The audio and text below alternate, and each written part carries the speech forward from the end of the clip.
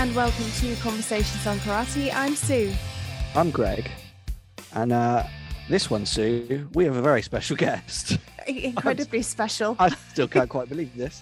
I can't believe it either. We have El Guapo himself, the legend, Mr. Bas Rutten. Welcome, Bas. And thanks for coming on. Yeah, you're very welcome. You're very welcome. My neighbors, my English neighbors. Yes. 8 hours time difference instead of the 9 compared to Holland. Yes. So we're a karate podcast. Clues in the name. So you have a karate background, Bas, don't you? Yes, I have. And you're also now heavily involved with karate combat as well. Yes. But before we get into that, I thought we'd talk a little bit about your kind of history. Mm-hmm. Let's start at the beginning, shall we? You turned pro in what, 93, around the same time as UFC 1, right? Yeah, 2 months before it, September 93, September 21st. And I believe the UFC was November 12th. And you fought mainly in was it Pancrase? Pancrase. I fought pretty much everything in Japan. I would say 90% of my fights. I fought only 3 fights overseas. Yeah. America. I was watching some Pancrase. I did Thai boxing in Holland, of course. Okay. Yeah. Yeah. It was a different beast back then, looking at some of the old fights from Japan. Was there a reason was there a reason you didn't go to because you did end up in the UFC? Well, I started. And you obviously became, heavyweight champion and stuff. Yeah, no, I started. How do I say it? Pancrase is just the first one connecting with me. They asked me for a tryout, which I thought it was somewhere in July, to come to Amsterdam to have a tryout. And there was a new organization in Japan, Pancrase. They were explaining to me, and 2 scouts were there, Funaki and Suzuki. And I went over there and I got into a scuffle with one of the champions from that gym, so I knocked him out and because tried to knock me out. And that was it, a beautiful high kick. He needed a bunch of stitches in his head, in his scraps, in his eyebrow. So and they were pointing at me, and that was it. So then I started fighting in Pancrase. I didn't even know the UFC was on its way. So I found out after the first UFC happened, and I saw all the crazy footage with the teeth flying into the audience.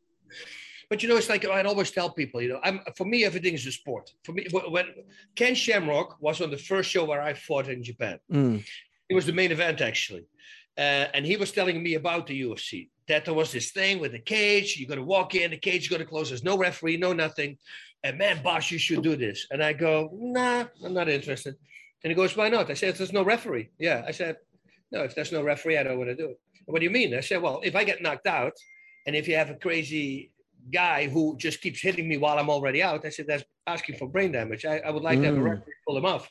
I said, if that's the case, sign me up. I would love to do it. I'm not like all the other guys, who act like they want to die in the cage. And I'm not me, man. I have a really nice life. I like to live. And if there's a possibility that I die, I'm not going to do it. So that was it. But then after the second show, this is where Big Joe McCarthy, the referee, who was instrumental in the beginning for the UFC, he actually came up with the word MMA, mixed martial arts, when he put his foot down and he said, hey, listen, you're going to have to let me step in because otherwise somebody's going to die. Yeah. And I don't want to be a part of it. And since he was so instrumental, they couldn't say no. And that was the moment that I said, okay, now I would like to compete in the UFC. Yeah. Yeah, it's crazy, actually. You kind of forget when you look back at the original UFC, how crazy it actually was. I mean, it's crazy enough today, but back then it was madness, really. Well, what Ken Shamrock was telling me afterwards, after he fought the first show, they thought that it was kind of like pro wrestling. Like 80% of these fighters on that show, on the first UFC, they really? Any moment now, somebody's going to walk in and they're going to ask him to lose or to win, whatever it was. That was going to be a fight. And then when Gerard Godot kicked the teeth out from the sumo guy and it flew into the audience, everybody was watching it backstage and they go like, it's real. Okay, that's where the heart rate went up, I guess, and the adrenaline level. So, crazy story. Madness. You did make it to the UFC eventually, a few years later, and became heavyweight champion. Yeah, I beat a bunch of Maurice Smith. I beat Frank Shamrock. I beat Guy Metzger. I beat, and Takahashi. And all these guys were fighting in the UFC. Yeah. So they go, why don't you come to the UFC? So I had the matchmaker actually at the time, John Peretti. He came over to Japan, watched me fight. And then after the fight, he asked me, he said, hey, we're interested in having you. I said, well, that's okay. I still have 3 fights on my contract, though. Let me fight those. And the good thing about Japan was I fought a lot. Like my first year, I think I fought 8 fights. My next year, I fought 9 fights. I mean, so you are doing your own high schedule. You don't see that these days, do you? You really don't. No. Because there's too many people also. Yeah. You know, so and that was the great thing about Pancrase. I fought a good amount of fights in a short amount of time. So there was only a couple of months. I said 5 months, my 3 fights were done. Yeah. So then I moved to America in 97 and I went to the UFC. Yeah. Yeah. Yeah, that's crazy. 9 fights in the space of a year. You do not see that these days at all. Now you're special if you do that. I go, oh, well, okay. I guess we were all special that time because it was not only me, it was a whole bunch of guys who were doing this. Yeah, absolutely. So, yeah. You did a lot of work with Pride as well. Yeah, commentating. What happened was we had Mark Kerr. I met him in Brazil one time, and he was a great wrestler. He said, hey, I would love to come to train with you. I said, come over to the gym, because that was just at the time when I moved to America. So at the Beverly Hills Jiu-Jitsu Club, that was the dojo. So he came over to train, and I started working with him, and he started getting this great career. And then in 2000, they were going to show the Pride Grand Prix. They were going to broadcast it to America by pay-per-view. And what happened was before the fight, you always watch there's a TV in the dressing room, and you can watch the fights. And I'm sitting there with a few people from Pride, from the organization. And they go, oh, shit, he's going to get him in an armbar. And they're looking at the TV and they go, what do you mean? He doesn't have an armbar. So I give it 5 seconds, And then 5 seconds later, boom, there's an armbar. And they look at me and they go, how do you know? I go, well, you can see the setup. He's working on stuff. You can see what he's doing. And then it happened like 2 fights later with a knee bar. I said, who's going to roll him into a knee bar? And again, they said, what do you mean? I say, just give it a little bit of time. And 5 seconds later, he rolls into a knee bar.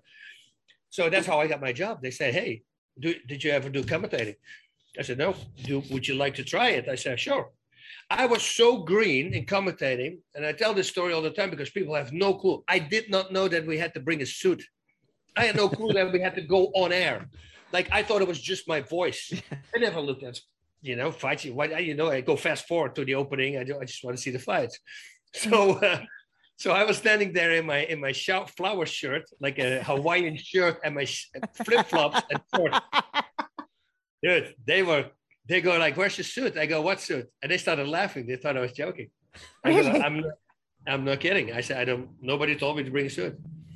And thankfully, Michael Braverman, he was a great director at the time. Unfortunately, let him go a bunch of years later, but he said, don't worry about it. We'll fix something. So my commentating partner, he was in the event. He was doing the opening of the show. And then he would throw it back to me. And I'm in the dressing room. I'm getting fed grapes by like 6 or 8 geishas. They're just feeding me grapes. And I'm talking these war stories. Yeah, there I was. 12 guys surrounded me. Well, you know me. I'd be, oh, hey, how are you doing? And then I would say, yeah, Steve, we had a great fight. And I would talk about the main event or co-main event. And I would send it back to him. And then he would open the show. And that became a freaking hit. People go like, oh, that was the best opening because nobody used to do that. Yeah. And now, because of that, we had to do it every show. So that's why all these crazy openings from Pride Fighting Championships, it started because of an accident, because I forgot my suit. But then people were gravitating towards it, and now suddenly it became a thing. Now we had to do it every show. So yes, you see, so this is how the funny moments always get born, by necessity. Yeah. I think looking back as well, you must have been one of the first sort of MMA personalities. Do you know what I mean? Like nowadays, it's everyone has a character. Yeah. Whereas back then, it kind of wasn't like that so much. I think you may be one of the first kind of charismatic guys that people were really drawn to in that way. Yeah, I just have to listen. I was a very sick kid. I had a horrible skin disease, and so I was the leper at school. That's what they called me. Didn't have a lot of friends. So the only way to get attention is to be the class clown and to get in trouble. It's just one of the two, which I like both, So I got a lot of trouble and I was the class clown. A comedy was always my way of handling bad things. And I think that just transitioned easy into later on in fighting. And believe it or not, because I'm still talking to this now in interviews, I hated doing interviews. I rather was fighting. I was more nervous for an interview than I will be for a fight. Really? I go, let me fight. I don't want to do these interviews. So I try to always stop it. Yeah. They say, no, you're going to have to do this. You have to promote the fight. I go, okay, and I'll do it. But I never liked it. But, once I shoot into it, and then I really enjoy doing it, And once I heard that people actually like me, because if you grow up with kids who are afraid of you, and try to avoid you like the plague because they think you're contagious, you start thinking everybody else is like that. But, of course, the eczema disappears and suddenly, but the craziness stayed. And thankfully here in America, they liked the craziness and around the world. So it gave me a career. So it was awesome. Yeah, I think America's more open to the crazy, isn't it, than more conservative countries. 100%. Yeah. In Holland, they would say, "Oh, look at him. He's nuts. But tone it down a little bit, boss, because you crazy enough." And here in America, they said, "But I start singing when I feel like I'm singing." During the broadcast, I just start singing. This is nothing planned. I just do this. And but I hear the production always talking to each other. Go, dude, he's singing. So he's got to start. Then the other production guy goes, no, boss, let him go. Don't worry about it. That's what he does. Yes. And it never comes at a good time. I understand that. But hey, if I feel like it, I do it. And thankfully, they allow me to do it. That's a good thing as well. Yeah.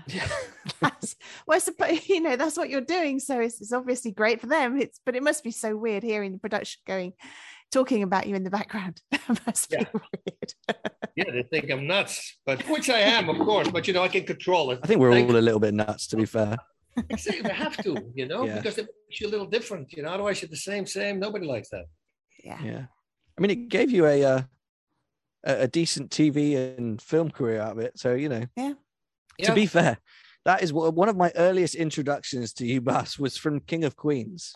Oh, before I followed the MMA and anything like that, was my house used to watch that program constantly and see you pop up here and there, and then the other films and stuff. Yeah. How did you find that when you first started doing acting? What was that like? Oh, same as my first fight. It was horrible. It was.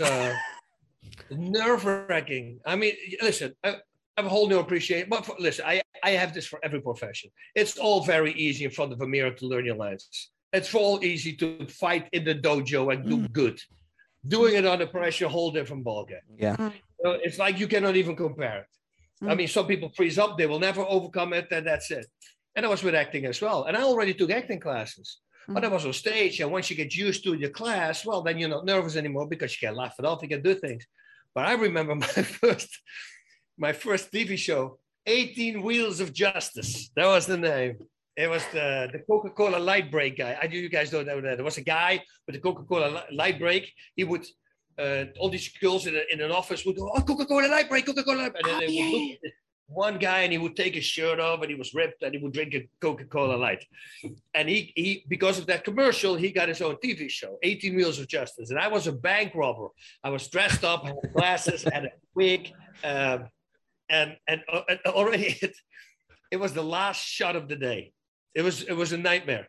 And it was going to be it was a holiday weekend. So it was a Thursday, Friday, Saturday, Sunday, and Monday, people will be off. Everybody wanted to go home. And I'm the last scene, no pressure. And I never acted in my life before. 3 cameras in my face. I started sweating. The glasses start sliding off my nose from the sweat. I start sweating with the wig. It starts itching everywhere. And the first thing I asked was, what's my line? I completely blanked. And this went on, and I messed it up and I messed it up and I messed it. Now, like 5 times in, people want to go home. So I mess up a take. And now the whole crew goes, oh, like that. And I lost it. I turned around and go, are you guys serious? You can't see me freaking sweating here. I'm dying. Calm the hell down because you're not helping me right now. And I started making it funny. And then everybody started laughing. And then I took it. The next take was gold right away. So it helped that I got let go. But I was so frustrated. I go, if this keeps going, guys, I'm sorry. I'm a nervous wreck here. Calm down. Let me relax a little bit. But then because the ice broke and everybody started laughing, I was more relaxed and boom, what do you know? That was the take. Finally, man, what a nightmare that was. But this is how we all start, right? Yeah, absolutely. Yeah. And it worked out. It worked out. Yeah. You make sure you're going to have to work harder. That's it. Work harder, practice more. Do the thing under pressure over and over again. That's the thing, under pressure, like doing it in front of me. Like I said, memorizing lines, easy stuff. Everybody can do that. Now do it. That's what I said to people with that when you're a lawyer. You have to defend somebody and for his life. And you have to make an opening statement. I'll guarantee you that lawyer, very freaking nervous the first 2 minutes because his dependent's life depends on it, right? Defendant's life. Yeah. So, there's a lot of pressure. People don't seem to, I thought basketball, final game, one point. If he hits the goal, you're going to win the game. It's the last second. It's all about one more throw. Well, that's a lot of pressure. Now making that thing that you already made a million times, it's going to be much harder. Yeah.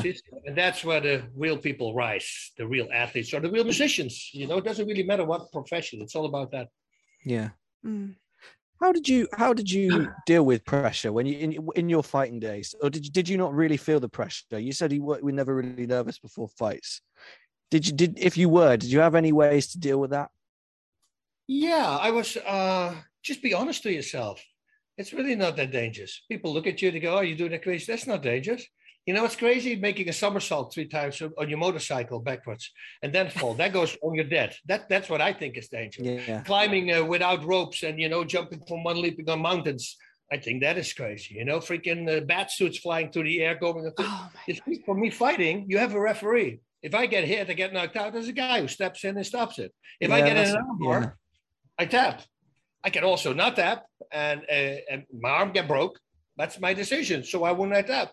Same with the choke, same with everything else. So it's really not that bad. People seem to make it bad because they don't understand it. But there's one opponent right in front of me.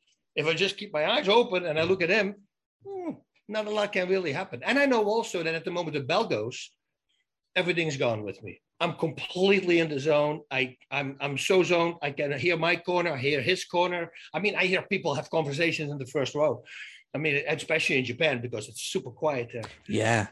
So that I don't know. That just always helped me to just be truthful to yourself. It's not that bad. It's not that dangerous. That's a good way of looking at it. That's a very good way of looking at it, I think. Speaking of Japan, was that weird fighting? Because they were really quiet. It's just the way the Japanese audiences are, I guess. They're so kind of intent on watching and they don't make a lot of noise. Is that strange? I can imagine it's very odd. It made my career, I think. It made me the fighter I wanted to be because when I was Thai boxing, I wasn't the fighter I wanted to be. When I was Thai boxing, I couldn't control myself like I did in the gym. I didn't have that yet. I knocked out a lot of people because I was just very freaking strong and explosive. But if I had to face a good guy, like a Peter Earth at that time, 3-time K1 champion, that would be a problem for me because if I can put away the first round, I would run out of gas because I would give everything I had. I didn't have the control that I had in the dojo. We call them dojo fighters. There's a lot of guys like that. They work circles around fighters like world champions, but they can't perform themselves under pressure. And I kind of had that, but since my athletic abilities, I still pulled it off, but it wasn't good. And then when I went to Japan, I was afraid of that. Because I was a hothead, you hit me. Oh, I was very technical until I got hit, and now I'm going to go full out. Yeah. But in a 30-minute fight, I found out on the day of the fight, it was one round of 30 minutes. And I also found out my opponent was like 28 pounds heavier than I was. And there were no weight classes, That was a fun thing to find out on the day of the fight. So I put these big R's on my hands with like a marker, and it stays rustig. It coincidentally starts with an R as well, relax. That's what it means. So if I would get hit, you hear my corner say, stay calm, stay calm. That's the only thing they had to say. I never had a coach. I trained myself. I always had my manager in the corner. And the only thing he would say, stay calm, stay calm. It's the only thing I needed because I'm a hothead. So, and I think when I had that in my head, that I couldn't go all out, and suddenly the audience, oh man, so peaceful. Everybody's quiet. And they understand that you're the professional fighter and that they don't know it better because you're doing it as your job. You probably know it. You see me? And that somehow put me completely. I was so amazed my first fight. While I'm fighting, I'm thinking, what is going on? So in control. Everything went so smooth. Listening to everything. It was amazing. Wow. Yeah, that's awesome. I love watching some of the old like Pancrase Pride stuff in Japan. It's just a completely different feel to the modern MMA stuff, which we still love. We talk about it all the time, but it's a different beast altogether. Yep. Yeah. A lot of fun, man. We have what a relationship with the other fighters, the camaraderie. It was a good time. Yeah. Very good time. Yeah. Yeah.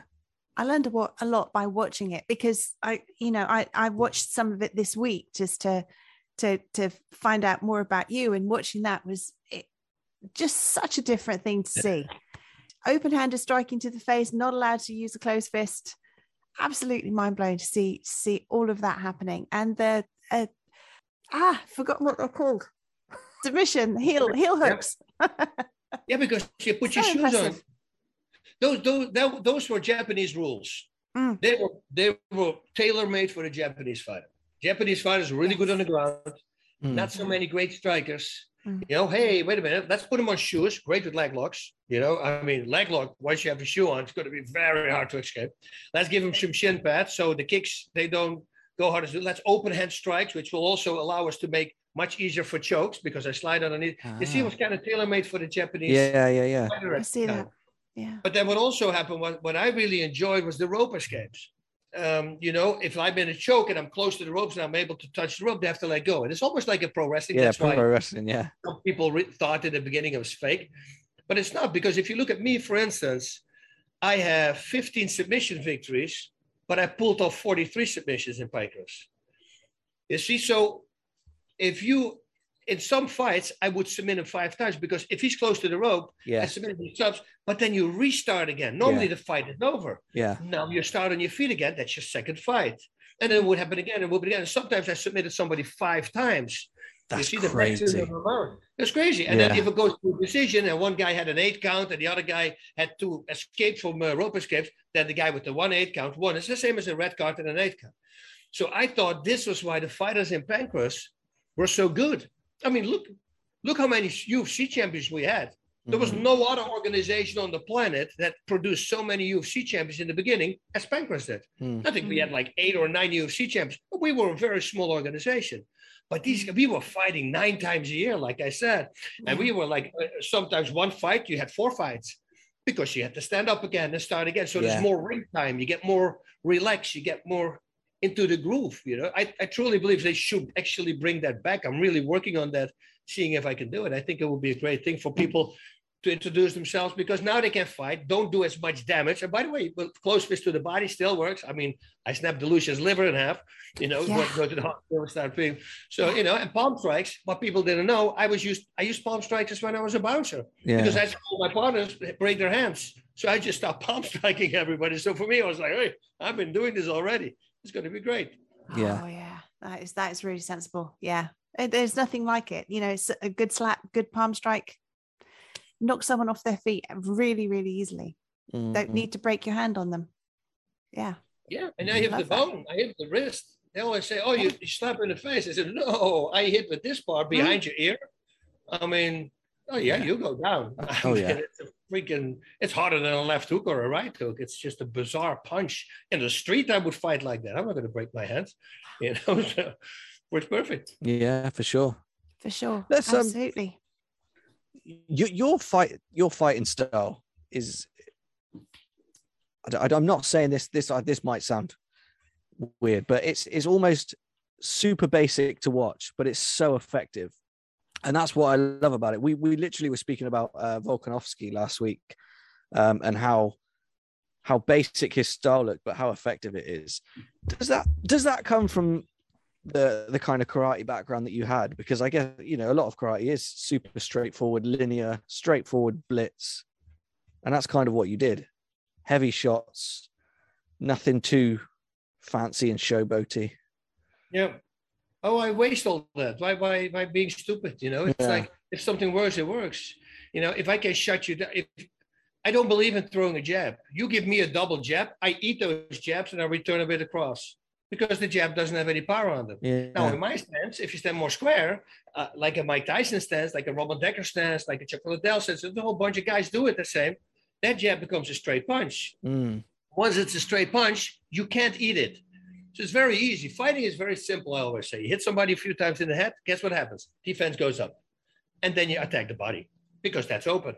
And it's the same the other way around. I hit the body really hard, defense goes down, whoop, go back to the head. That's how you things up. Now, once you start bringing in submissions and takedowns, and now you have way more distractions and feints and all that stuff. Yeah, it's actually pretty basic, but basic stuff always works. So cool stuff, the spinning back kicks and all that stuff. It's cool when you knock somebody. You know, like he has an 8 count, he's dead. Yeah. Now pull off the cool stuff. But before that, why would you want to take a risk? I always say. And I like the counter. Like, you know, I'm very proud of the fact that till this day, I hold the highest striking accuracy. Higher than all these guys right now. But that's because of the fighting style I had. Everybody could do it. They just have to simply fight like I did. Yeah. I like the counter. You give me a kick, I'll counter it. I want to shut you down. I want you to give me a punch. I counter that right away. I'll start to make you nervous to throw anything at me, because whatever you throw, I want to counter. You know, and now they're going to be constantly on their toes, and it makes people nervous. And if you do that with power shots, well, that's the secret. I don't understand no more people are doing it to tell you the truth. Volkanovski, I really like as well, by the way. What an animal that guy is. Oh, he is. Yeah. Yeah. It was what a performance that was against Zombie. It was crazy. Yep. But that's what I loved about it, is it was so straightforward and direct, and there was just no bullshit in it. It was just straight to the point. And that's what I like about watching your fights is, it's just straight to the point. That's it. Works. Yeah. You know, we're going to fight. I'm not going to know all the other stuff. If I would fight now again, I would probably switch more stances. I would, you know, like using more feints. Maybe I would do that. Yeah. It's like a fight, right? If it ain't broke, why would you fix it? I still want fights with it. You know, but eventually you start figuring it out. That's when you start changing your game. But before that, you don't need to. I mean, yeah, you achieved a 22 fight win streak with it. I think you did all right. Yeah. Something tells me you did fine. Let's talk about Karate Combat. Oh yes, let's. I love it. First off, I think it's great. What drew you to it? What brought you on board for it? Phone call. You know, they just called me and they said, "Hey, we are starting a full contact karate organization and we would like you to be the ambassador of the organization." And I go, "Are you kidding? I mean, I would love to. I've been waiting for something like that. There's nothing like it. No. Nobody did it." And then they explained me about the pit and all that stuff. They already had some fights done. And I think it was in Budapest.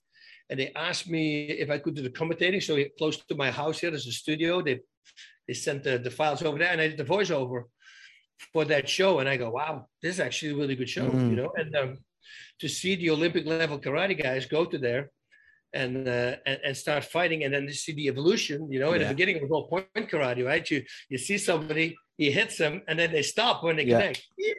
And then the other guy just kept going. And you go, okay. You know, but then that didn't happen the second time because now they were ready. You see, so everybody started, the evolution started. More kickboxing, started adding and more boxing because now putting combinations together, not on a single punch. We have people high kick, they throw a high kick and then they stop. Yeah, and then the other guy kept on going. It was hilarious. It's like Tyrone Spong. Tyrone Spong is a really good striker from Holland. K1 level, like freaking freak. And he fought mixed martial arts. And I remember he was fighting for the World Series of Fighting, where I was the commentator.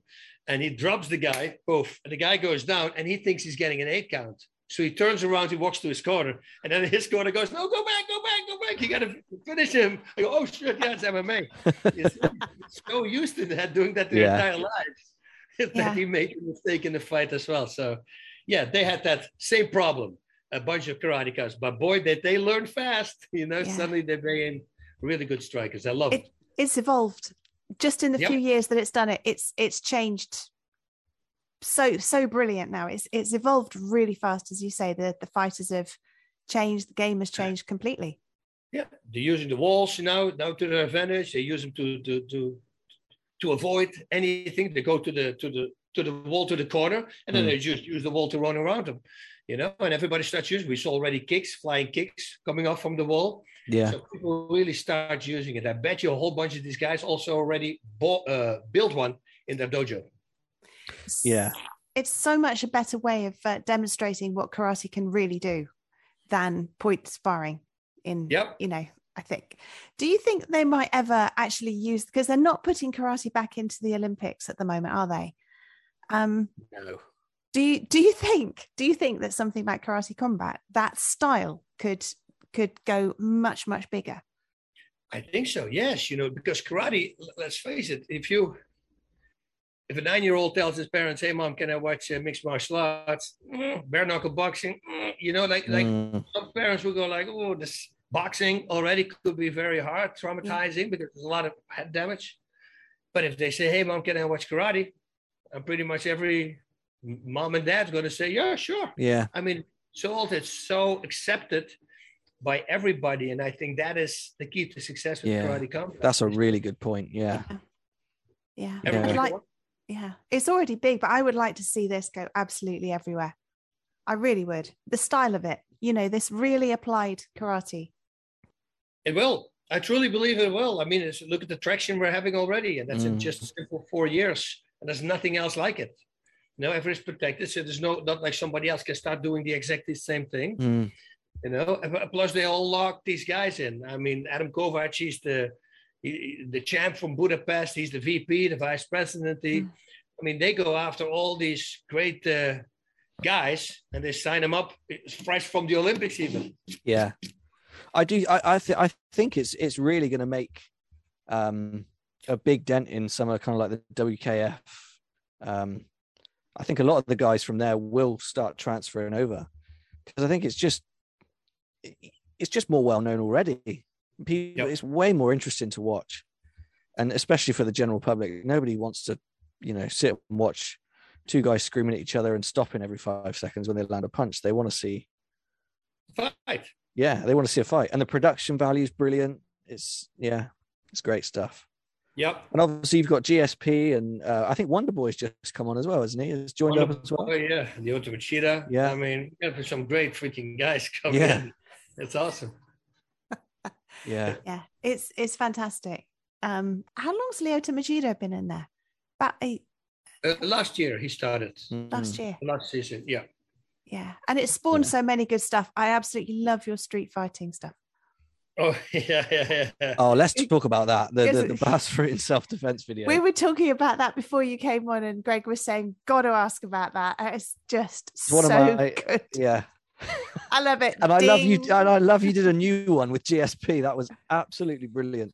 Tell us about that. Yeah, where did that come from, the original? Okay, so I did this thing with a guy. The Boss Fruit is Big Books of Combat. It's the biggest instructional book there is. I mean, we're talking 6,500 pictures. It's a big thing. But the guy did with he screwed me over. It's something that I didn't understand at the beginning with contracts and everything. And what do you know? They warned me for it, but hey, I'm a guy from Holland. With us, our word is our bond. That's it. You don't even have to sign, because they will travel. If you broke your word, they will travel and you don't have a job anymore. But here, it was different. So when that happened, I already promised the first 300 buyers to get a free self-defense book, a little thin book. We're going to make a self-defense book. Now, needless to say, I didn't want to do business with this guy anymore. Because he screwed me over. But I still made the commitment to these 300 people who would buy the first book. Yeah. And for them, I said, you know what? I'm just going to shoot a day. I'll write some things down, and it was just all ad-libbed. I just wrote down what I was going to show, and then I was just doing like at a seminar. I didn't even know that I made sound effect. Dang, boy, I never knew that I did that. And what people also don't realize is that what you see, the 5-minute clip, it's a 1 hour, 45-minute dead series. Freaking how to destroy a person. Right? So I did that so I could give these 300 people what they were promised. Right. But then it caught fire like a maniac. I mean, when that guy made that video with all the sound effect, dong, and look at you, I got to break your, and all that stuff. I mean, you have no clue how if I get stopped on the street and people, they constantly, can you say voicemail message? Can you say this, dang, dong. I mean, all the time. It is so insane. I wrote that guy a couple of emails I said, listen, obviously you got to be a fan. So, and at that time I sold everything. I had clothing, boxing gloves, shin guards, everything. I said, go to my website, pick anything you want. I'll give it to you, because he gave me so much work. I mean, pretty much any job I got after this. I mean, all the video games, Cartoon Network with anti-bullying campaigns and fitness campaigns, and you name it. I mean, everything pretty much came from that video. That's crazy. Yeah, like the TV show Punk Payback came from that. You know, I mean, that was one season only, because I think it was a little bit too crazy, but I liked it a lot. People just go on online on YouTube, Punk Payback with Boss Rhythm. I think you like it. That's because I liked it. And I'll check it out for sure. It's hilarious. What happens is we watch a video, like since a gas station got robbed, and we would watch that video, and then it comes to me, the camera. I say, okay, now let's see, put myself in that situation and see what we could have done.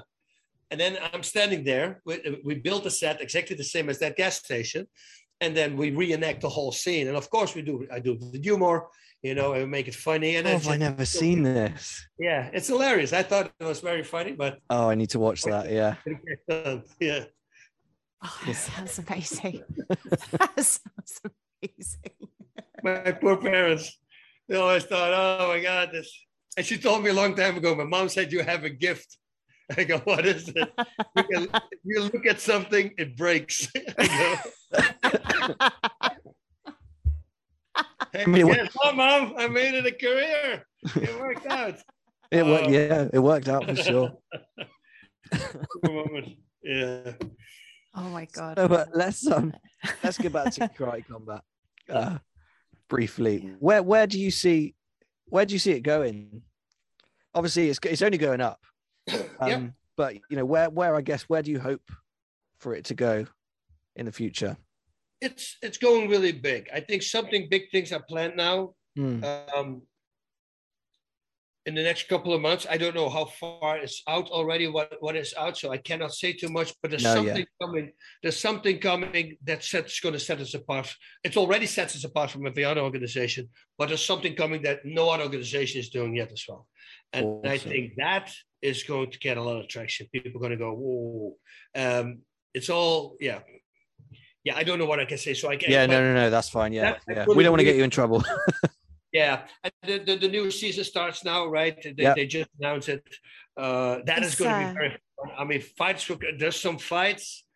There's going to be some real wow moments this season. Starts May 14th, I think. Season 4 starts on May 14th, Oh, there you go. Yep. There we go. Yeah, awesome. Yeah. I love the rule set as well. Did you have much input in terms of the way it was set up, or was that kind of before you got there? Yeah, it was kind of before I got there. In the beginning, they did the hooks. I did say that we needed the hooks and uppercuts if they make them long uppercuts, and thankfully they did. The low kicks, I'm a big fan of low kicks to the thigh, not to the calf. But you know, this will make sure that you stand a little bit further away. They just want to show the people at home more technique and be a little different than other people. Yeah. I suppose you run the risk of kind of turning it into more of an MMA type thing, don't you? It's nice to keep it slightly different. Yeah. Yeah. And then the takedown, of course, with the 5-second ground and pound rule. I like that a lot as well. Yeah. Because now we saw people getting stopped by it. So that's great. So yeah, I like the rule sets, although I always think, you know, like a low kick to the thigh, that would be great.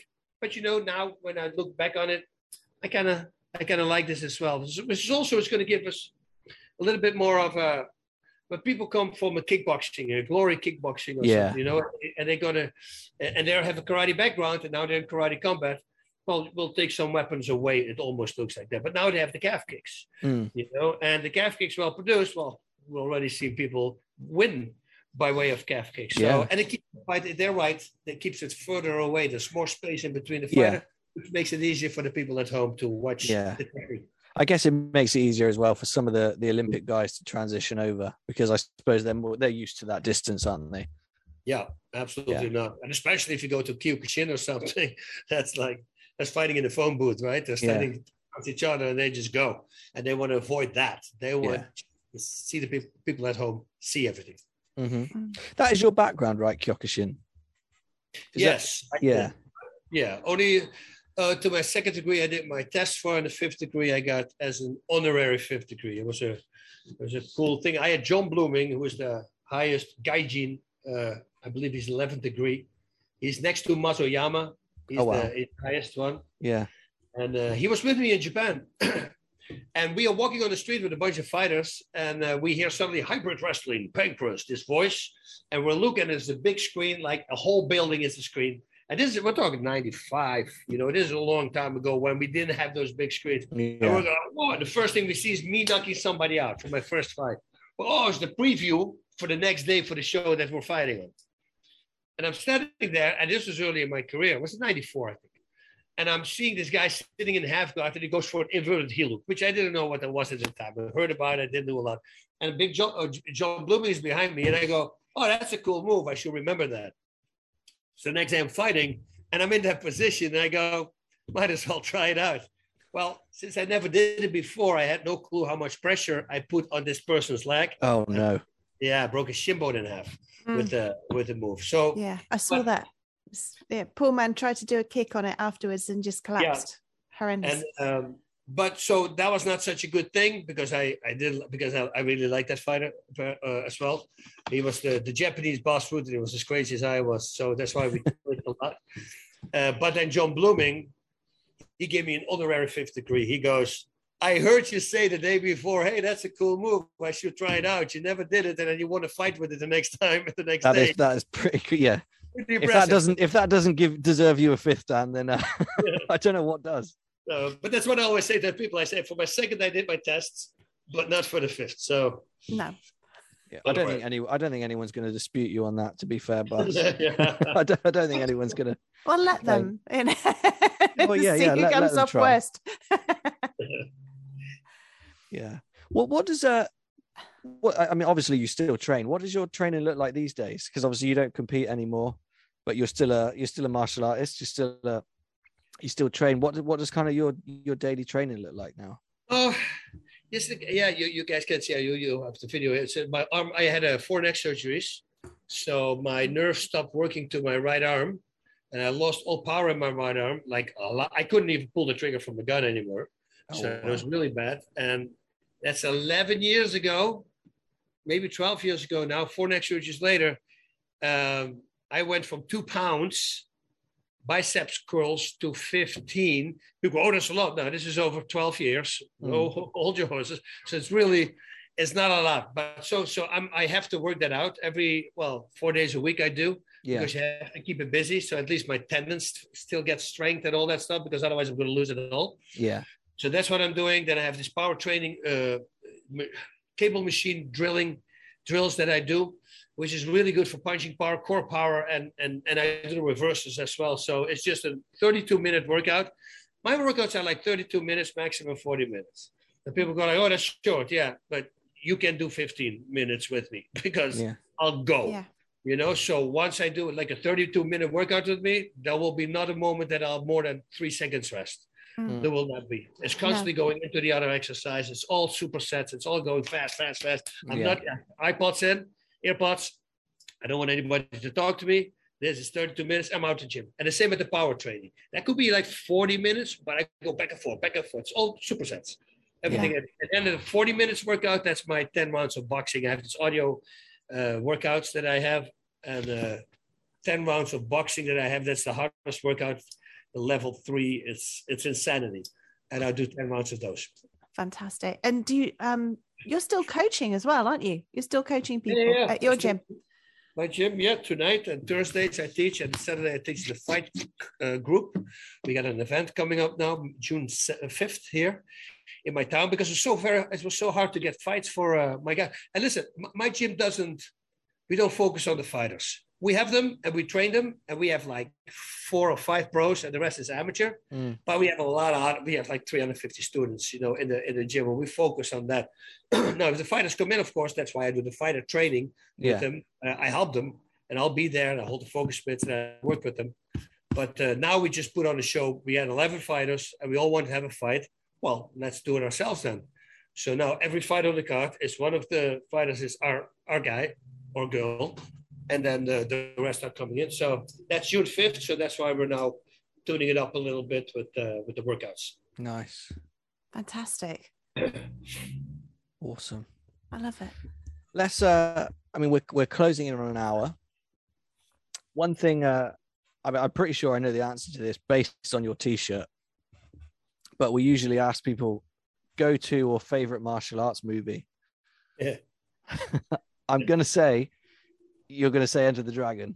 Yeah. Yeah, indeed, because that movie changed my life, Yeah. That changed a lot of people's lives. Well, I was bullied because of my skin disease all day long, every day. And, it's hard. It's really hard as a kid. And then when I saw Bruce Lee, I go like, wait a minute, if I'm like that guy, I'm going to knock these guys out. So that's when I started training. And then I knocked the first bully out, the biggest one in my town, in my school. And that was it. The bullying stopped. People were afraid now.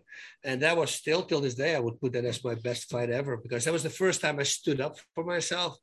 Then I said, okay, no more. They were like 6, 7 kids. Hey, leper. And I screamed at something back this time. We're on bicycles were riding. And I looking back because I heard them laugh. And sure enough, they started to chase me. And I said, this is it. So I just put my bike on the stand, on the sidewalk. And I just waited for them.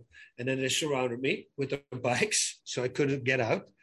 And then the biggest bully came and I just knocked him out, one punch. He asked me to. He says, come on, hit me, leper, come on. I go, okay. Boom, one shot, out. Problem was he broke his nose in the process. So now the police showed up, my mom and dad's doorstep. So they took me off right away again. I always say this in my defense. In their defense, they didn't know that I was bullied.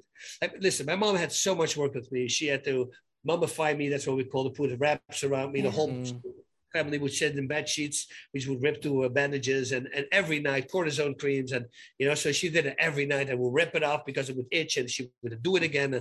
So I didn't want to bother them by saying that I was bullied on top of everything else. Yeah, because I'm pretty sure that if my dad would have known I was bullied, he would have said, no, let him on there.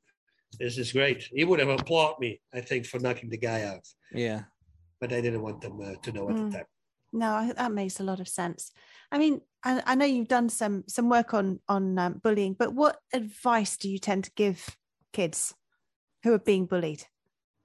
Well, unfortunately, I can't say whatever I want to say because, listen, I've been bullied for, what was it? Years, like 9 years straight. And until I hit one, it stopped. So, but you can't go around saying people, just knock them out because that's going to stop it. And then I have to understand, you have to also take into consideration that some kids simply don't have it. Yeah. Maybe, physically, maybe they cannot do it.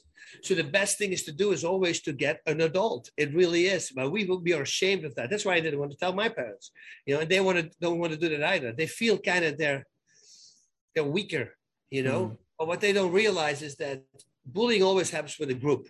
It's one bully who wants to be the cool guy, and most of the time he's the douche. And then all his friends who are not really his friends, because when I knocked that bully out, nobody stepped in. Because if it was a real friend, they would have jumped in. But everybody was just joining him because if you can't beat him, join him, right? So let's do that. And I think they have to understand that. If you're bullied, you have to understand also that the person that bullies you, there is a reason for him to do that. And most of the time it's because he gets beaten at home or something is going on. Like every person with a normal mind, you wouldn't bully somebody if you really think. And of course, kids are, they don't think. But if you see what happens, like I always talk about this with the school shootings.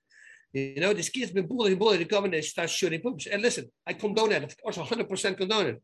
But I can understand it.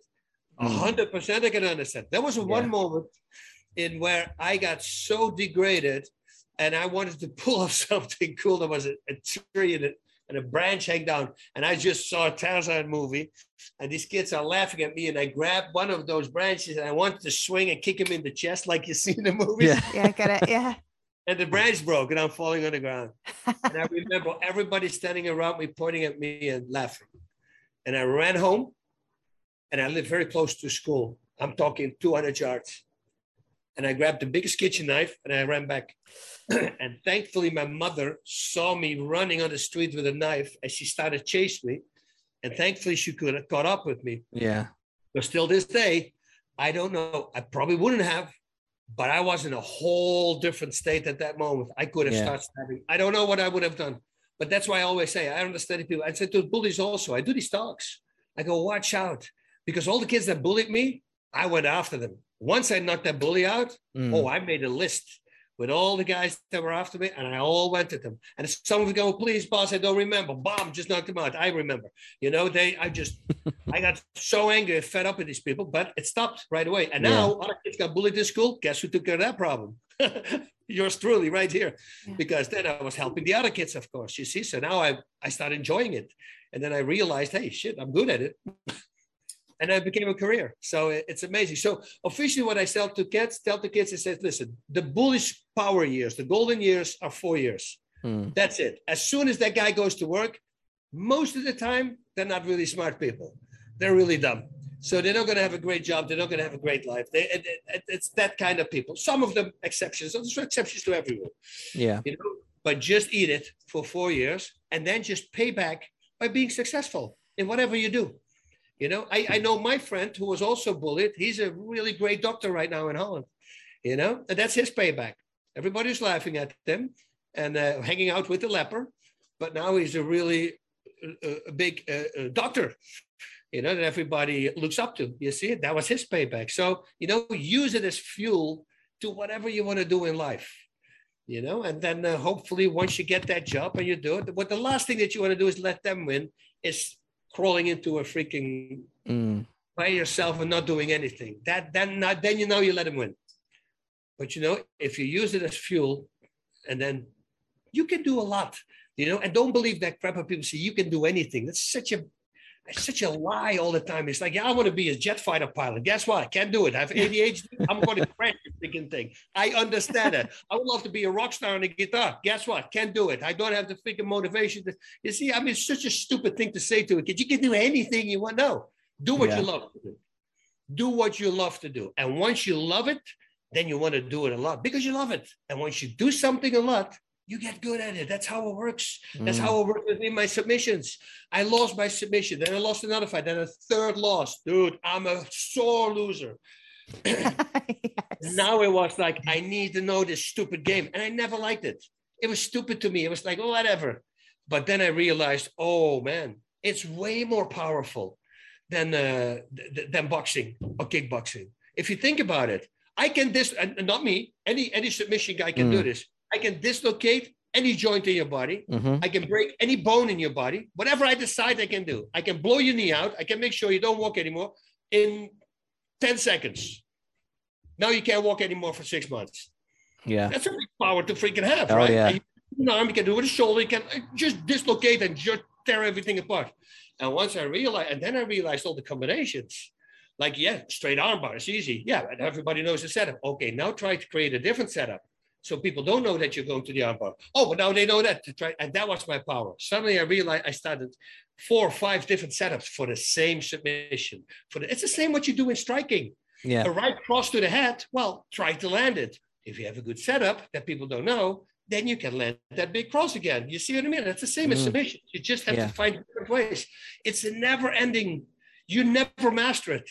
There's always something. Every workout I would go like, dude, how could I not have seen this? Oh, I've been doing it for 25 years. That's what I love about submission fighting. My poor wife, I tell everybody, I would wake her up in the middle of the night because I would dream a submission. I would wake up, put her in submission, and I write it down and do it the next day in the class. She walks in the kitchen. I would lean over. I would get her in a choke. I go, is it hurting your throat or getting dizzy? She was dizzy. I see it's a blood choke, and I would write it down. And I was so obsessed with it. But, you just said it. That was the last loss I had. When I lost my last fight by submission, I won my next 8 fights by way of submission. Yeah, they were like crazy. I never lost a fight anymore after that. It was just me deciding to start learning this game. And everybody can do this. It's just doing it, but doing it a lot. Listen, when I'm obsessed with something, I can't let go. It's really, that's my whole thing in my head, and I will go 100%. And 100% with me is not 110% that beat crap. It's now 110%. 100% is full. That's it. It's not 99.9. I can tell you that. It will be 100%. You see, yes and no. There's no gray areas with me. I say yes, I commit. That's it. I'm not going to go pull back. No, I said yes. And I do that with everything in life. And once I applied that simply to fighting, yeah, there's no other way than you're going to get good, because you just do it in enormous amounts. But if you don't like it, then it's going to be a very tough job. I know some fighters. Quentin Jackson, he told me he hates training. I go, dude, this, I would love it. I would wake up in the morning. Yeah, I can start training. Oh man, I would think about it at night. That's why I would wake up and submit my wife. I would love it so much. And then, it's one of the greatest. That's one of the greatest quotes we've ever had. Oh dear. Tough job if you don't like what you're doing. Absolutely, right? yeah.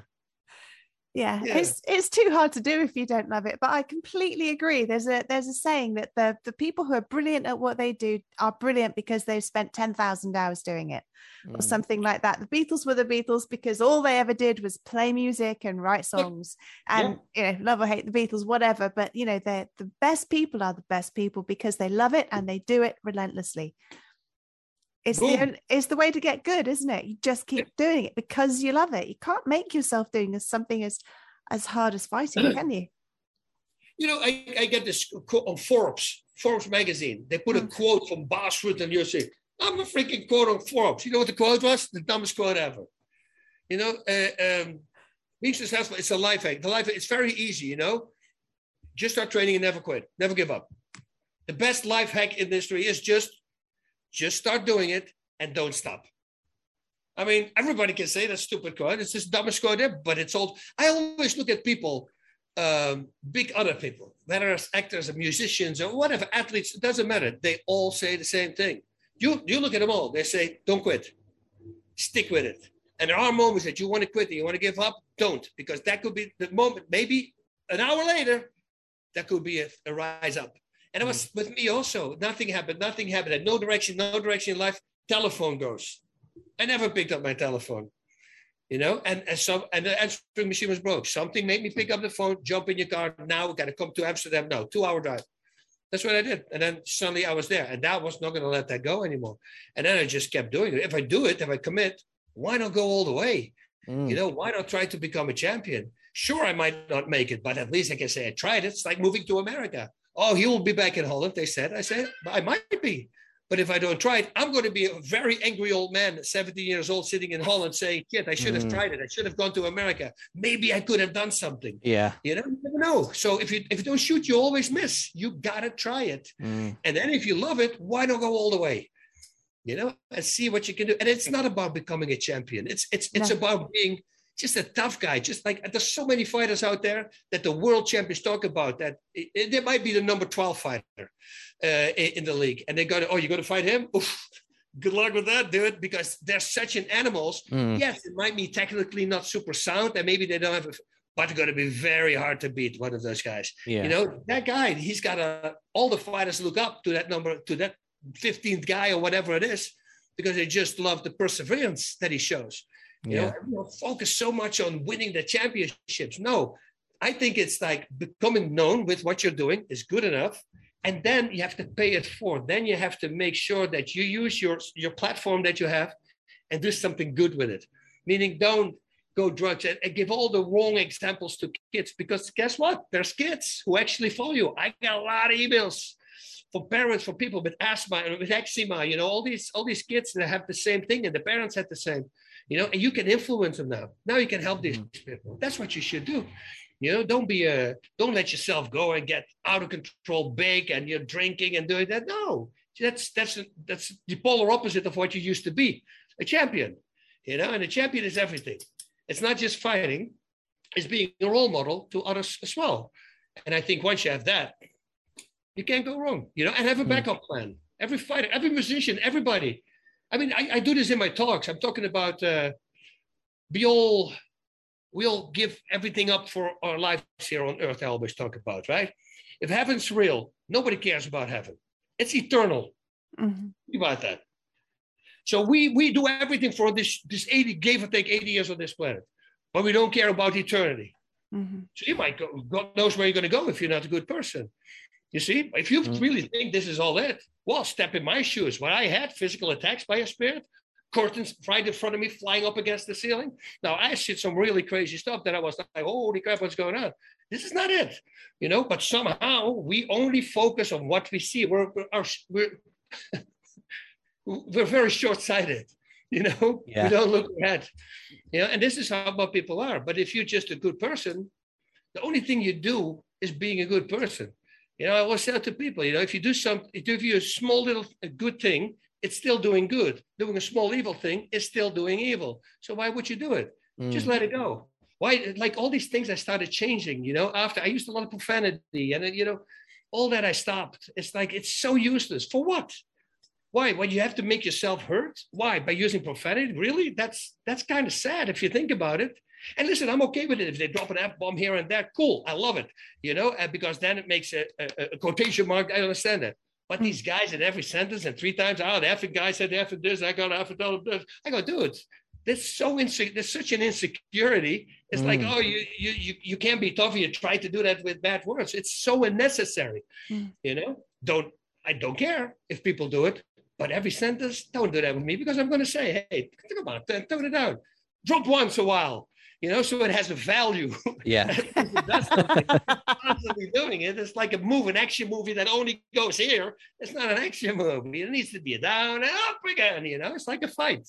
Yeah. Everything in life. So, yeah, those things you start seeing later in life. All the things that you thought were very important, they become so not important.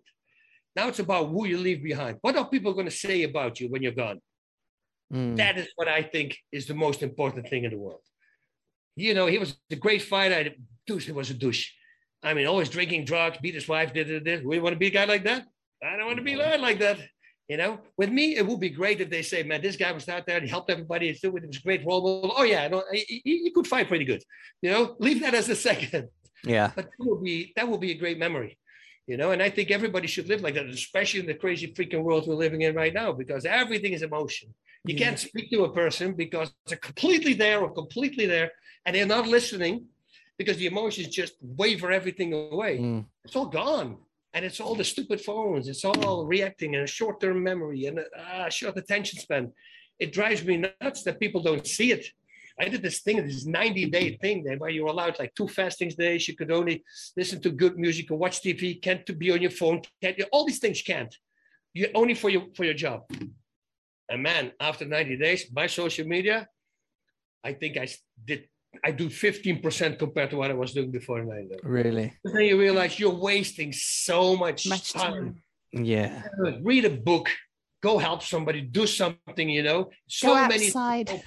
Oh, man, that's such a great thing. I'm walking with the dog 3 times a day. I enjoy it. I do my meditations, my prayers, my thing.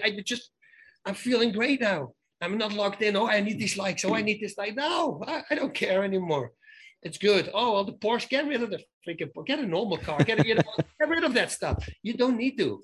It's all look at me. It is because I understand that. But you think that people look different at you because when you're having cool clothes or no. And the people who do, you don't want these people as your friends because they don't know the real you. It shouldn't matter what you wear. It shouldn't matter what you drive. Just be a good person, and that's thankfully I saw that like 10 years ago. It started with me resonating and I go, okay, good. Okay. Now I calmed down quite a bit and I was like, now there's actually moderation in my life, which I never had because I'm a crazy guy. I'm a very addictive personality. You got to really watch out, which is great in training because I will go all the way, but also it's also a dark side, So if 2 beers are good, well, 15 are going to be much better, I can relate. You have to stop.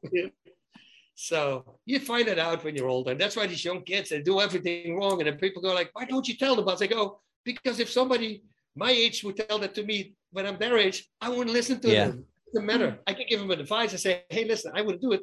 But they're not listening. It doesn't really matter. They're going to have to figure it out themselves. And if they ask me, now I can say something, and I feed it very gentle. I always talk about this. Imagine you're a fighter, this freaking crazy fighter who just destroys everybody. No tattoos. He doesn't swear. He doesn't bad thing. Nothing. He's the perfect clean guy, and just destroys everybody. I wish I could turn back time. I would not do any tattoo. I would try to be that guy. How cool would that be? They would never expect it because he's not bad mouthing anybody. He's not, but boy, you fight him, he's going to go for you. Yeah.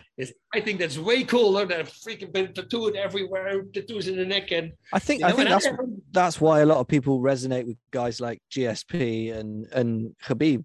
Yep. Just the quiet guys that they'll tear you apart, but they're Fedor. Yeah. All these guys, you see, that's guys I really look up to, and you see them, and all these mentions you mentioned now. Look what an examples these guys are. Yes, yeah, absolutely. Kind of fighting. There you go. I think it's the difference between a fighter and a martial artist, isn't it? I think is then there is a difference, and I think what you've said there is you've absolutely shown the difference between the two. Is and anyone that says MMA fighters are just fighters, they're not martial artists, I'll say go and listen to what Bas has just said, because that is the epitome of a martial artist to me, is everything you've just said. But that's the thing that's the thing about karate combat as well. It's like when we saw guys getting in their faces, at the weigh-in, and then as soon as they're done talking, they both look at each other, they greet each other. There's the respect again. It's not pushing. No, okay. You got, you see, man, I love that. You can be angry, you talk it up, but then you still respect each other. Yeah. And then you go. That's what I like. And in MMA, thankfully, we have more and more now. People start seeing it's a business, and people start seeing it's much better for them if they don't use a lot of profanity, because now maybe they can hook at Nike or they can hook at a McDonald's, whatever it is. You see? And you can't do that if you're constantly being angry. It's stupid. You're going to get stupid stuff. Yeah. Let's speaking of, while we're on MMA, who are some of the guys that today that you look at and you think are some of your favorite modern guys? Oh, it's such a hard question because, right now everybody's so good, and I'm almost ready to like a guys like TJ Dillashaw jump over, is constantly switching stances. I like this shit. Adesanya, Petr Yan, Aljamain Sterling. It's endless right now. Like in the beginning, when I started fighting, what I mastered was the stamina for MMA. That was the first thing that I mastered. That's why I didn't run out of gas. Because everybody does only striking, only submission. Now, the trick is to mix it up. And the trick is to do power training with stamina. And I figured it out really soon, really fast. So I was one of the guys who didn't run out of gas and who could complete a fight. I would hate these guys who go to a fight and not able to fight a full fight. I go, what are you doing? It's your job. Go run a stupid hill or something. True, that is, right?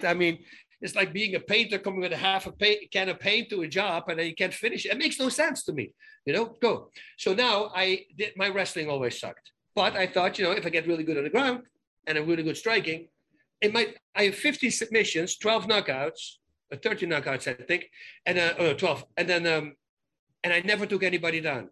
I have more submission victories, but I never took anybody down. You see, I just became good on the ground. So once they took me down. So that was my power, that I knew both. In the beginning, people would do only striking. And that's what happened to me in the beginning. I would lose by submission until I learned after my third loss, I started adding it. And some of these guys never did that.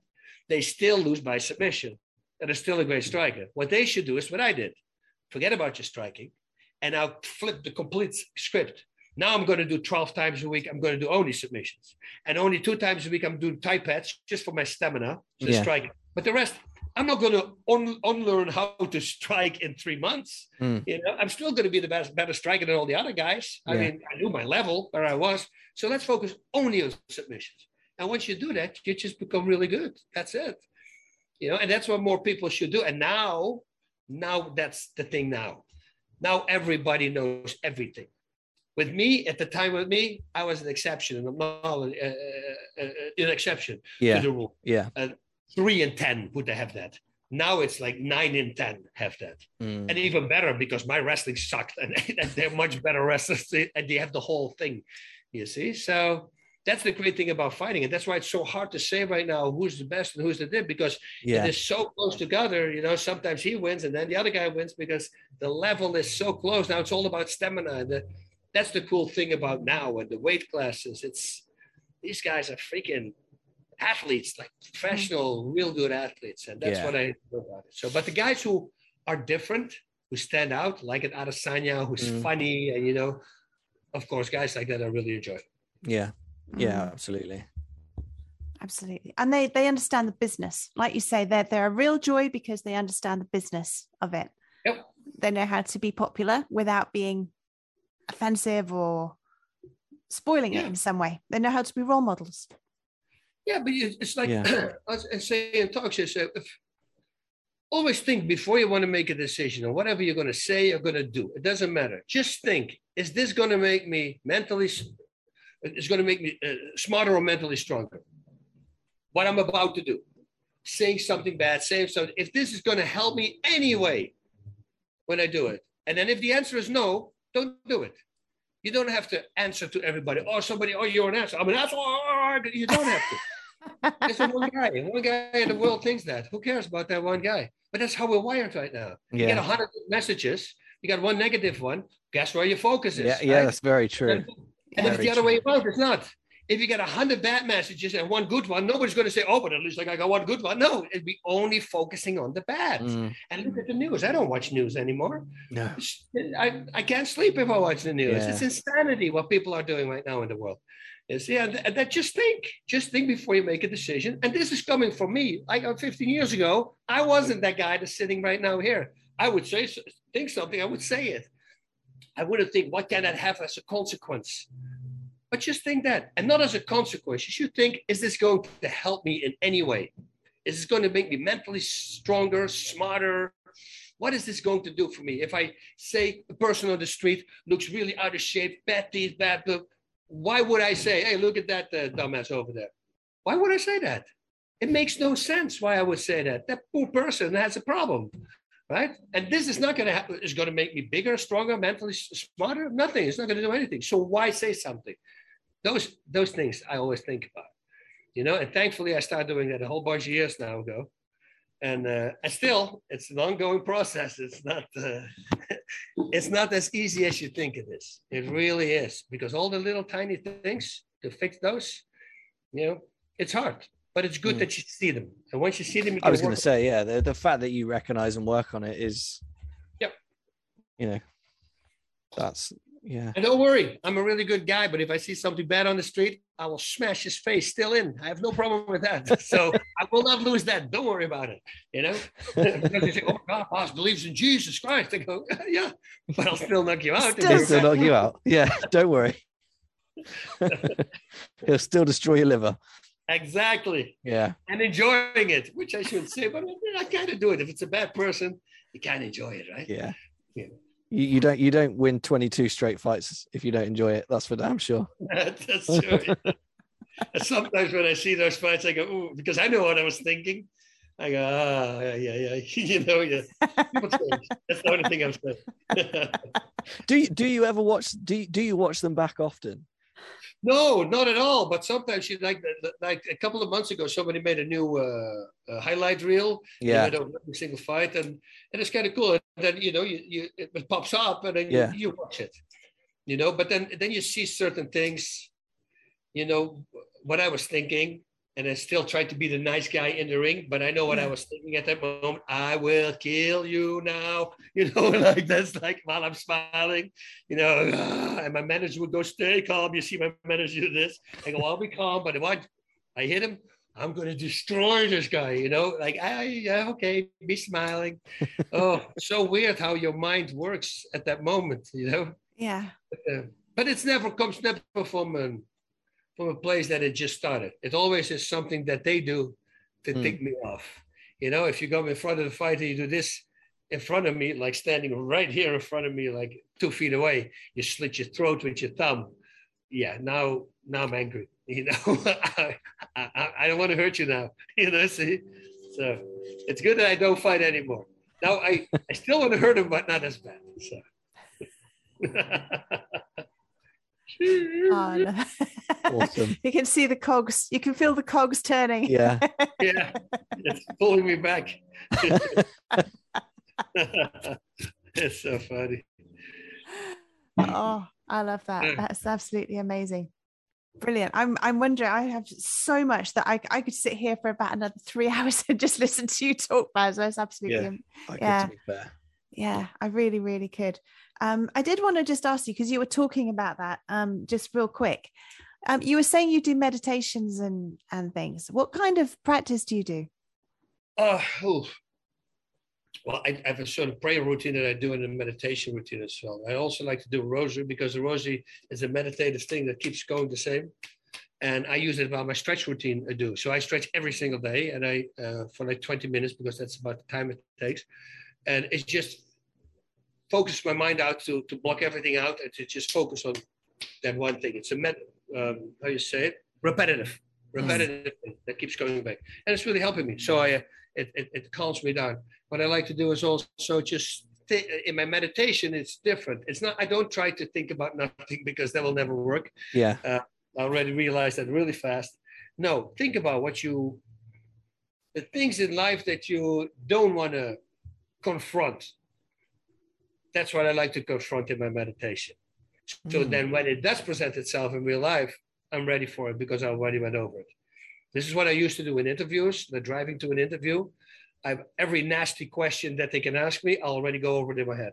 I try to see what to do. If the latest things are online, like the Will Smith slap, right? Then they go, oh, they're probably going to ask me about that. What am I going to say? You see, it's just being prepared, and you can do that with every situation, because in your mind, if you went over it in your mind, well, you kind of did it already, So now when it presents itself, you're better prepared to do something. Now, and then in the evening, I call it an examination of conscience. As just sitting outside here. I'm pointing here because I'm sitting outside right now. And I just go over the day, what I did right and what I did wrong. And the wrong things, how can I make sure that it won't happen again? And the right things, can I do better? There's always room for improvement, right? Maybe I can do something like that. And just doing that makes you think about your actions of that day. And then if you did some actions that you're not really happy with, maybe you had an envy thing or an angry thing, or something was there that you kind of lost control. Like if you can get in there suddenly angry, you can go over there. Was that really so necessary? But anger, for instance, it's never necessary. It's maybe like 4 times in your life. Like really, really have to defend somebody for your family or something for your life. That's a moment you can get really angry. But all the other times you get angry, it's stupid. It's stupid stuff. So, and just addressing those things, and they're little things, but to me, they're big things, because little things can go fast. And I understand that. So that's why I like to push them in right away when they come up. So they're not problems anymore, but you have to deal with them. You can't just wipe them away. You have to think about it and see the next time not to do it anymore. It's a whole process. It's good. I'm enjoying it. I'm really enjoying it, to try to be that guy. Yeah, and I got a lot of work to do. I understand that as well. But like I said before, you see it. Yeah. Not every time. The times that you catch it, great, because they catch. But there's always moments when you get emotional. You might not see it because of the emotions. That's what, like I said, you see this right now in politics, right? They're so emotional, they can't think straight anymore. They don't even want to know what the other person did that they don't like, because if that guy did something right, they hate him so much they don't want him to do something right. So they lock themselves up. They don't even listen to him. Yeah. You see, and that is a big problem with people right now. And I hope they gonna fix it. That they just take a deep breath. When I was a bouncer, I was always this guy that they wanted me as a bouncer because I had a way with people. From the 10 situations, normally the stand fights with me, 9 times, not a fight, maybe 1 time, because I talked to them. Yeah. I'd break it down. What happened? Oh, he was looking at my wife. He looked at your wife. Yeah. Did he touch her? No. Did he talk to her? No. Did he do something like that? No, he didn't do anything. Did he do anything denigrating to you? No. It's a compliment, dude. I mean, he looks at you. What? He looked at your wife. He goes, "Oh, that's not a compliment." But he goes, "Whoa, she's hot." He didn't do anything, and you're angry because you looked at her. And then you see them change. They go like, "Yeah." I go, "Okay, good. Call him up. Come here. His wife is beautiful, right? Yeah, wife is beautiful. Okay. Do you want to do? No, don't worry. You guys want a beer?" And then we'll everybody give him a beer, and then we solved. And this is what I would do all the time. That's why they wanted me as a bouncer. Because I was just good with people. And everybody can do that. You just have to break. I do it nowadays still. People like, the light goes green, and then a guy behind me 2 seconds later goes, like a 5-second honk horn. And 5 people go 5 seconds. 5 seconds is a long freaking time. 5 seconds. I get out of the car. And I put my hands up. I said, and I walk over. I said, "I just want to talk." And they're like already freaking out. And I go like, "Was that really necessary? Like you couldn't go, now you're going to have to wait again. Look, it's turning red again now because I got out of the car. I said, but you see them go and they go, yeah. I go,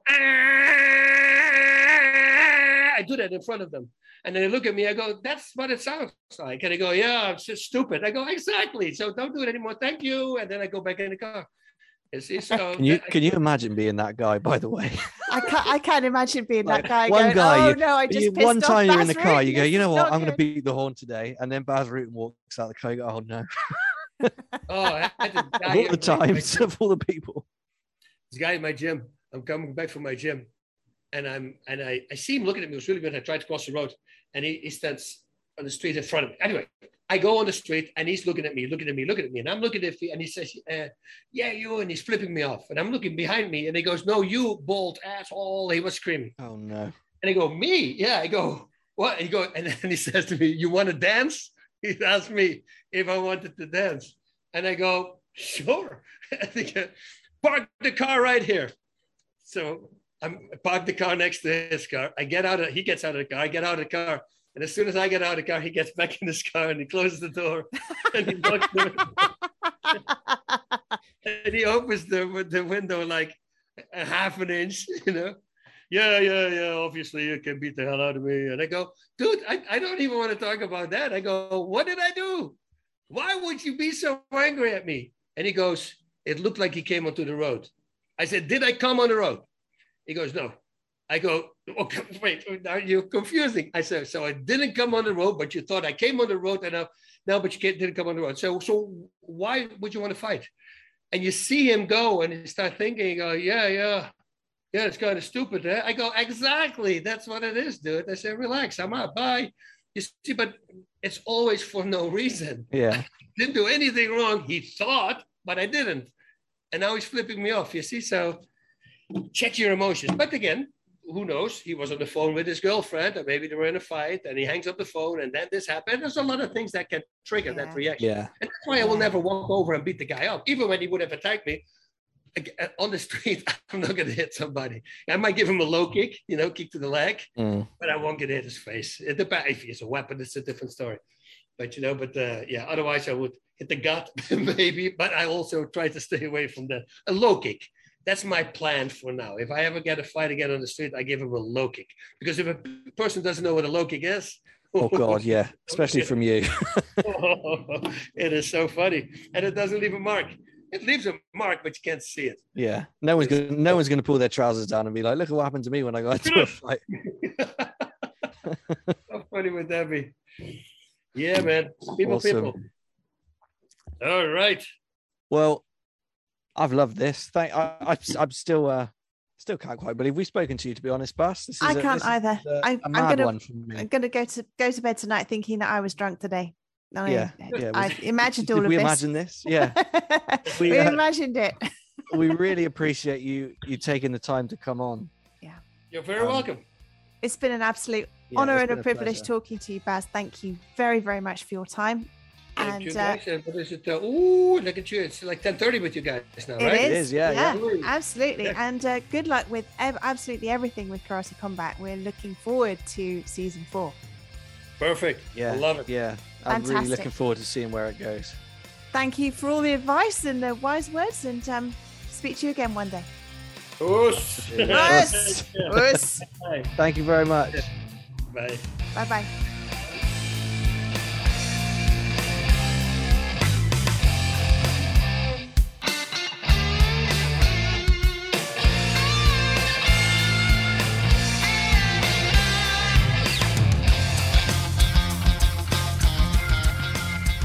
Awesome. Oh my God.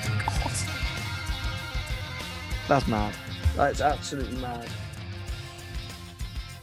That's crazy. That's insane. I can't believe that just happened. No, I can't, to be honest with you. We just talked to Baz Rutten, everyone. Yeah, that's crazy. What a nice guy as well. What a lovely guy. I tell you what, there was all